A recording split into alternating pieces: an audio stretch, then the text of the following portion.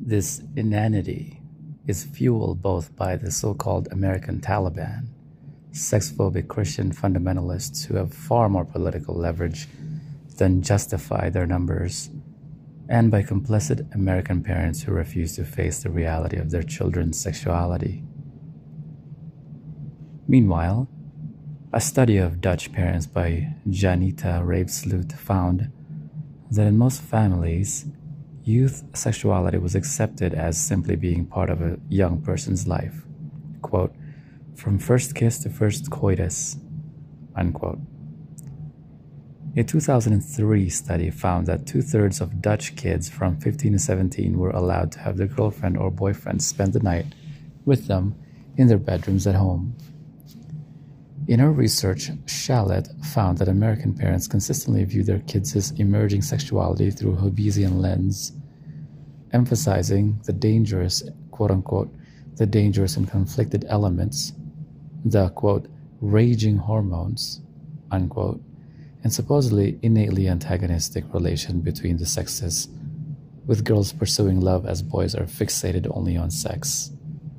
Quote, viewing sex as a part of a larger tug-of-war between separation and control, writes Shalit.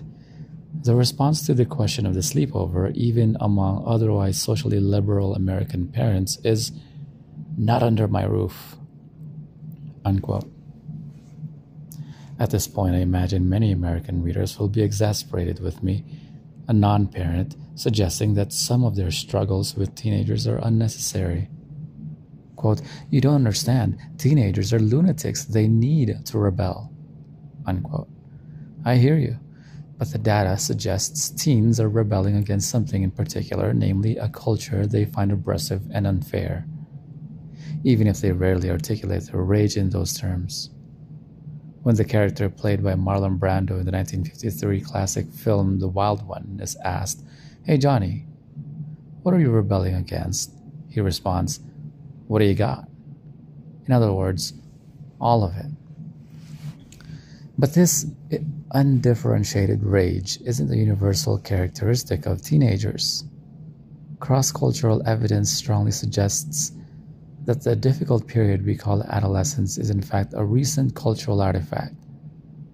When anthropologists like Alice Schlegel and Herbert Berry III reviewed research on teens in the 186 pre-industrial societies for which data were available, they found that more than half these cultures didn't even have a word for adolescence.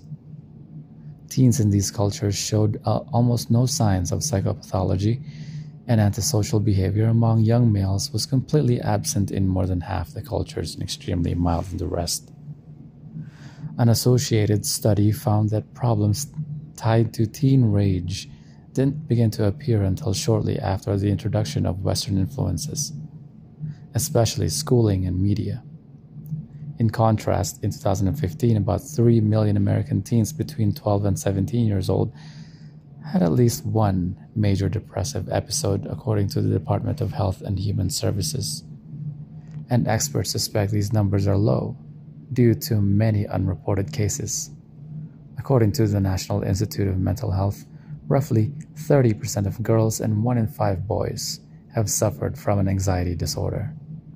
Quote, if you wanted to create an environment to churn out really angsty people, we've done it, said James Whitlock, director of the Cornell Research Program on Self-Injury and Recovery.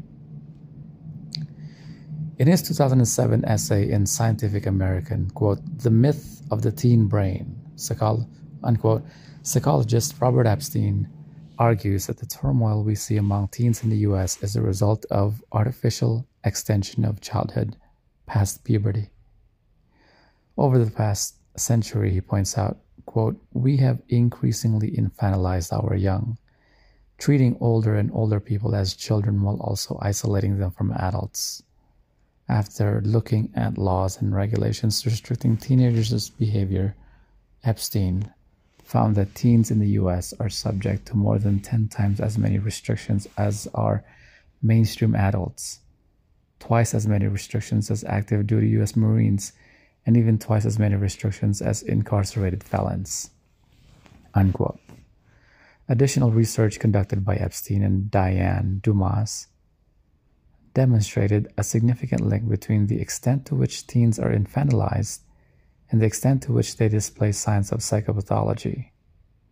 There is no question that teen turbulence is not inevitable. Epstein concludes, quote, "It is a creation of modern culture, pure and simple, and so it would appear is the brain of the troubled teen," unquote. If modern culture is behind the brain of the troubled teen, what's it doing to the brain of the troubled adult?